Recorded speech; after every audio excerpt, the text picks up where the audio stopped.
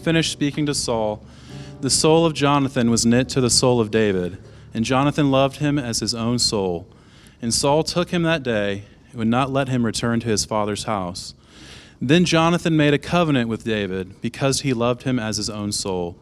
And Jonathan stripped himself of the robe that was on him and gave it to David, and his armor, and even his sword, and his bow and his belt. And David went out and was successful wherever Saul sent him, so that Saul sent him over the men of war. And this was good in the sight of all the people, and also in the sight of Saul's servants. As they were coming home, when David returned from striking down the Philistine, the women came out of all the cities of Israel, singing and dancing, to meet King Saul with tambourines, with songs of joy, and with musical instruments. And the women sang to one another as they celebrated, "Saul has struck down his thousands, and David his tens of thousands." And Saul was very angry, and this saying displeased him. He said, "They have ascribed to David 10,000s, and to me they have ascribed thousands. What more can he have but the kingdom?" And Saul eyed David from that very day on. The next day, a harmful spirit from God rushed upon Saul, and he raved within his house while David was playing the lyre, as he did day by day. Saul had his spear in his hand, and Saul hurled the spear, for he thought, "I will pin David to the wall." But David evaded him twice. Saul was afraid of David because the Lord was with him, but had departed from Saul. So Saul removed him from his presence and made him a commander of 1,000. And he went out and came in before the people. And David had success in all of his undertakings, for the Lord was with him.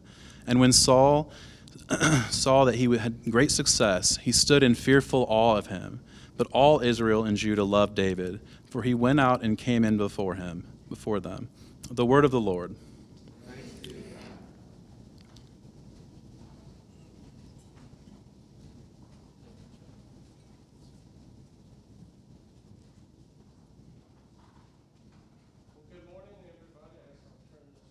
Make it work better. It's good to see you. For those of you that are new, I'm Pastor Jerry. I'm one of the assisting pastors here at the church, and thankful that our pastor would give me the opportunity to speak to you this morning. But before I get started, let me just lean into a short prayer. Lord, thank you for this opportunity. Thank you for the word and the truth of your word, and don't let me get in the way of that today.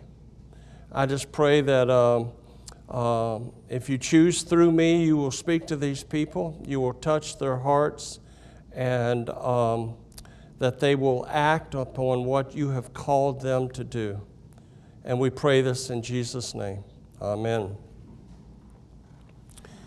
I was thinking for the last week or so, we've all kind of been sorting out from the storm, and I was telling our brothers and sisters in the first service that this has been a busy week for me because we have just launched into birthday month for my wife, Lana. She had a birthday yesterday, and it goes on for about a month, and it's really hard and wearing, and so I appreciate your prayers as I move forward in the weeks to come. But I want to talk today about something that you may not have ever heard a sermon on. And it's possible that even what I have to say might be a little uncomfortable. In the mountains where I grew up, after a sermon like I'm getting ready to bring, people would say, well, the pastor's meddling today a little bit. But thankfully, you only have to deal with me about once every quarter, and so hopefully it won't be too bad. I watched a film Friday night with my wife. It was about the life and the ministry of Fred Rogers, Mr. Rogers. And it was amazing, some just golden nuggets that I got out of that film. But one thing that Fred Rogers said was, what is essential in life is invisible to the eye. What is essential in life is often invisible to the eye. And so today, we're going to sort of take a deep dive into this scripture, looking at it somewhat from a heart perspective. Our hearts are the invisible center of our emotional and spiritual life. It's not our hearts. I'm not talking today about our physical hearts. I'm talking about our emotional hearts. The hearts I'm talking about today is the part of you that was broken when the girl or the guy in the 8th grade sent you a note in math class and said, you know what, I just want to be a friend. And, you were crushed. It's the part of you that wells up with pride when your kids do really well in sports or academics or even in areas of service in their community. It's the part of me that swells up as Lana and I are riding down a country road in the summertime and the radio's on and the wind's blowing through the cab of the truck. And I just look over at her and I say, man, that is a wonderful woman. She told me to say that. I asked her for some examples in my message. She said, that would be a good one. No, she didn't. That's on my own. Our hearts are mysterious, wonderful places where we file and we store warm memories.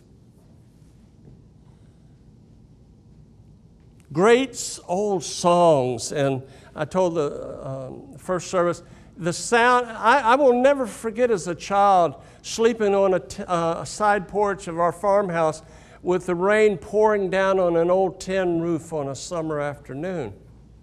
Those are the things that make life rich, and we store those things in our heart. It's a place where relationship begins. It's a place where love is encountered.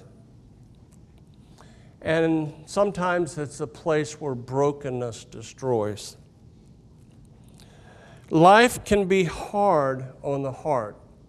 But as Mr. Rogers astutely pointed out in this film we watched Friday night, he says, but that which is essential always remains.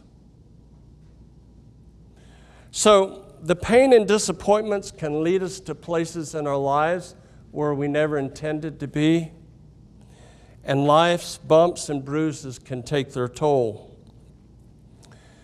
Pastor Paul has been leading us through the book of Samuel, 1 Samuel, and we've been looking at the life of David. And if you remember initially, the first week we looked at David's call, God's anointing on David's life.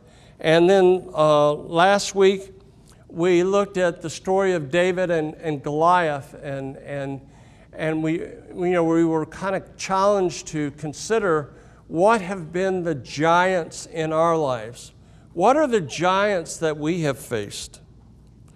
Well, today we continue in chapter 18, and we're taking a look now. The focus in this part of the scripture actually shifts a little bit. It shifts from David to Saul and Jonathan. I'm not going to read all the scripture that Jonathan read this morning for us, but I'm going to share beginning in verse 6. When the men were returning home after David had killed the Philistines, the women came out from all the towns of Israel to meet King Saul with singing and dancing. Now, that is, if you know anything about sort of biblical history or that time in history, that was a typical practice of an army that has won the battle. they would come back through the town. They would even go out of their way to go through towns to come back to display all the spoils and to have everyone celebrate the victory that they had had. So this was a normal thing. And verse 7 says, as they danced, they sang, Saul has slain his thousands and David his tens of thousands. Saul was very angry, and this refrain displeased him greatly. They have credited David with tens of thousands, he thought, but me only with thousands. What more can he get but the kingdom? So let me put this in perspective. They're returning, they're celebrating the king and his victory, and they are also celebrating Saul. But King Saul couldn't get past that they had said, David kills 10 times more than I did. And so anger takes over. And in verse 9, it goes on to say in the NIV that from that time on, Saul kept a close eye on David. Now, several other translations, and maybe more correctly, said Saul developed a jealous eye for David. And so that's what we're picking up on today. I think I shared the example in the first service. Some of you may have seen this film. It's many years old now. But they take a toddler, and they set the toddler down in a room by him or herself, and they give them a new toy, and they're filming it. And the toddler is enjoying the toy and playing with it until they bring a second toddler in with an identical toy. And I'm sure the young moms and or moms in general in this, they know, the rest of the story, what happens. One or both of them become displeased with the toys that they have, and they want the other toddler's toys. C.S. Lewis, the English writer and one of my favorite authors, writes in his book Mere Christianity, and this is one of my favorite excerpts. Pride gets no pleasure out of having something, only out of having more of it than the next man. It is the comparison that makes you proud, the pleasure of being above the rest. And once the element of competition is gone, the pride is gone. So I'm going to kind of lean in a little bit to the subject of envy. This may be the first time you've ever heard a message on envy, but I believe it is something that all of us struggle with. And very few of us see it as a problem. And almost no one sees it in themselves. I've been in pastoral ministry, teaching and counseling and so on for 20 some odd years now. And I'm always intrigued by the different stories that come my way in the work that I do. And when I believe that I've said, you know what, no one will ever top that story. Someone will come to me with an even greater story, or more troubling story, or more problematic story. And then I say, well, no one will ever top that, and yet they do it again. But you know what? In my 20 years of ministry, no one has ever come to me and said, Pastor, I need your help because I'm struggling with envy. You know what, Pastor? I think I've got a pride problem in my life. No one has ever in all these years come to me wanting help with that. Envy or pride is the sin that no one talks about. So let's take a quick look. I want to look at three things. First of all, what is it? What does envy look like? Secondly, what does it do to us? What does it do to this tender heart that I was talking about before? And then lastly, how can we escape it? What is it? I had an English teacher in high school in my senior English class, and I went to an academic kind of school, and they handpicked the senior English teachers because they knew that was their last chance to really prepare you for college. Her name was Miss Rhodes. Miss Rhodes, by leaps and bounds, was my favorite teacher of all time, college or public school.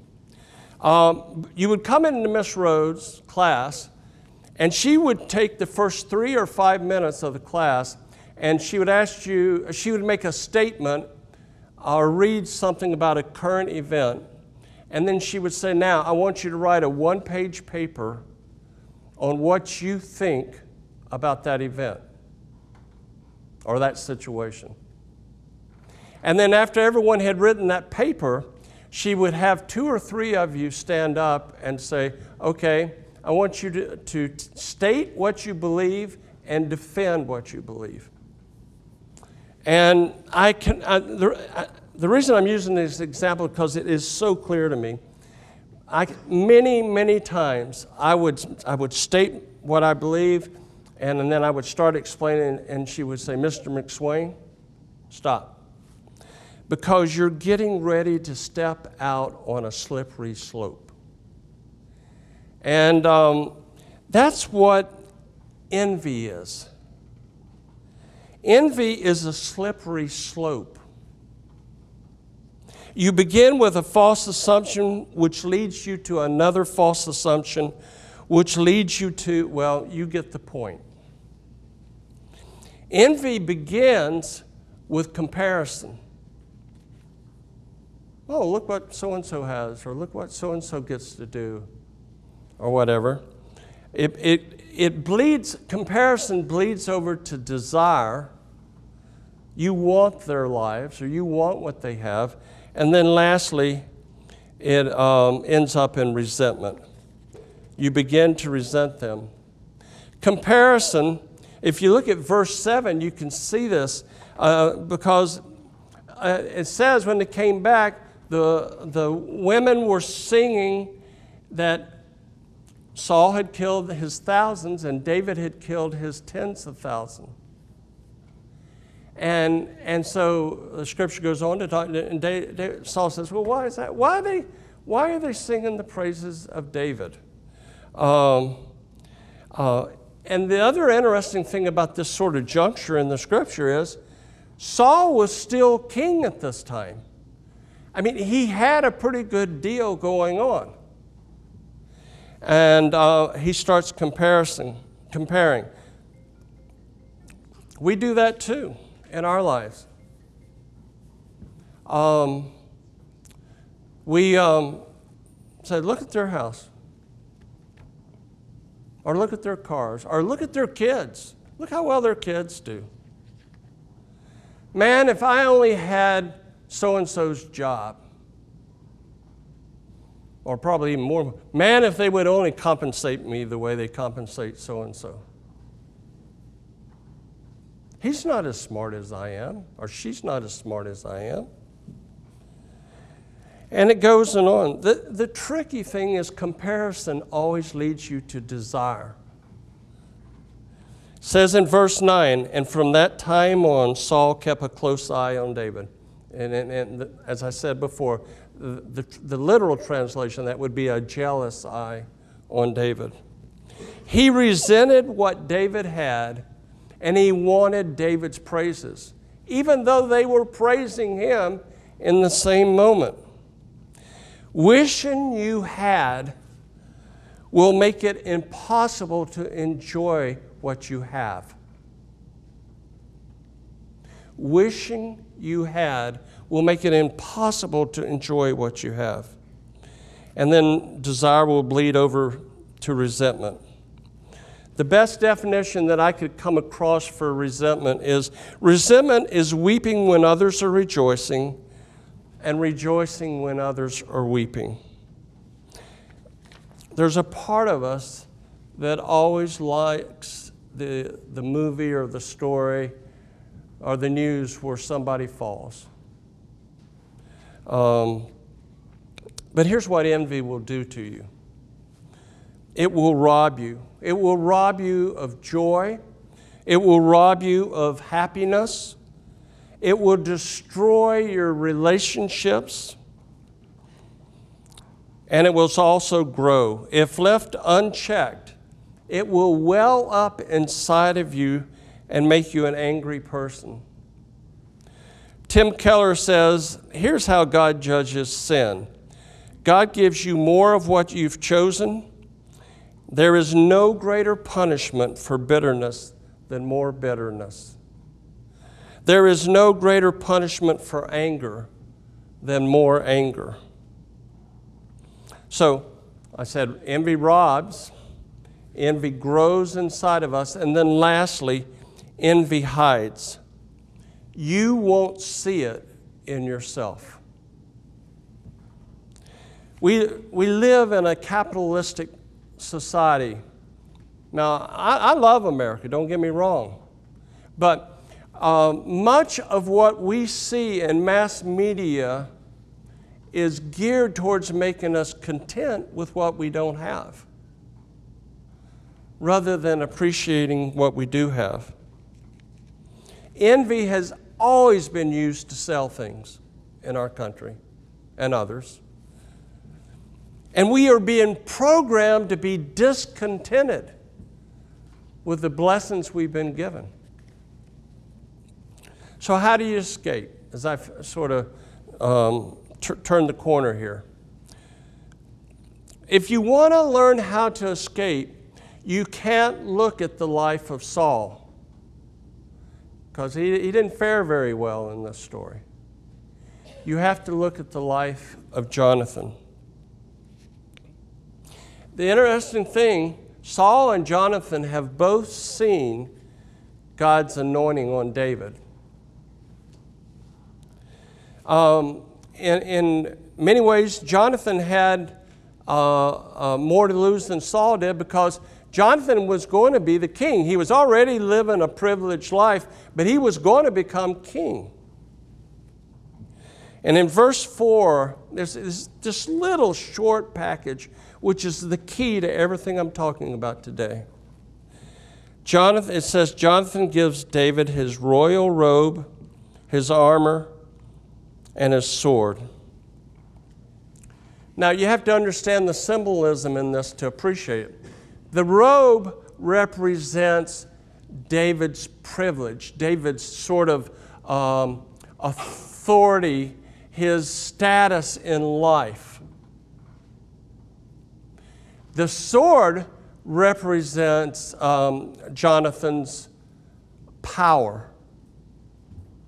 And Jonathan turns to David, and he takes off his robe and his armor, and he gives it to him. And he turns the sword and says, "Here, you command me. I will follow you. I will let you be king, David, and I will serve you." So as I sort of tie all this up this morning, what do you think God might be saying to you? How will you conquer envy? You know, there comes a point in every one of our lives when we have to really and honestly and truly decide, what am I going to do with Jesus Christ? We have to decide who is going to be on the throne, Jesus or me. To be willing to accept Christ, we have to be willing to step down off of our thrones that we have built, our false thrones, our false ideas, our false sense of importance and submit ourselves to the one that deserves the praise. You have to decide who's going to rule in your life. Paul says in Philippians 2, Jesus Christ had the ultimate glory. You see, Jesus took his robe off and laid it down. He laid his sword down, and he paid the ultimate price that you and I might have life and that we might have it abundantly, more than we ever dreamed or imagined. Have you come to a place in your life, maybe this morning, where you're willing to say, Jesus, you command me, and I will serve you? To be perfectly honest, that's been a process for me. It took me a number of years to work through that. But I can tell you with all sincerity, that is what is important. Because the essential things can't be seen with your eyes.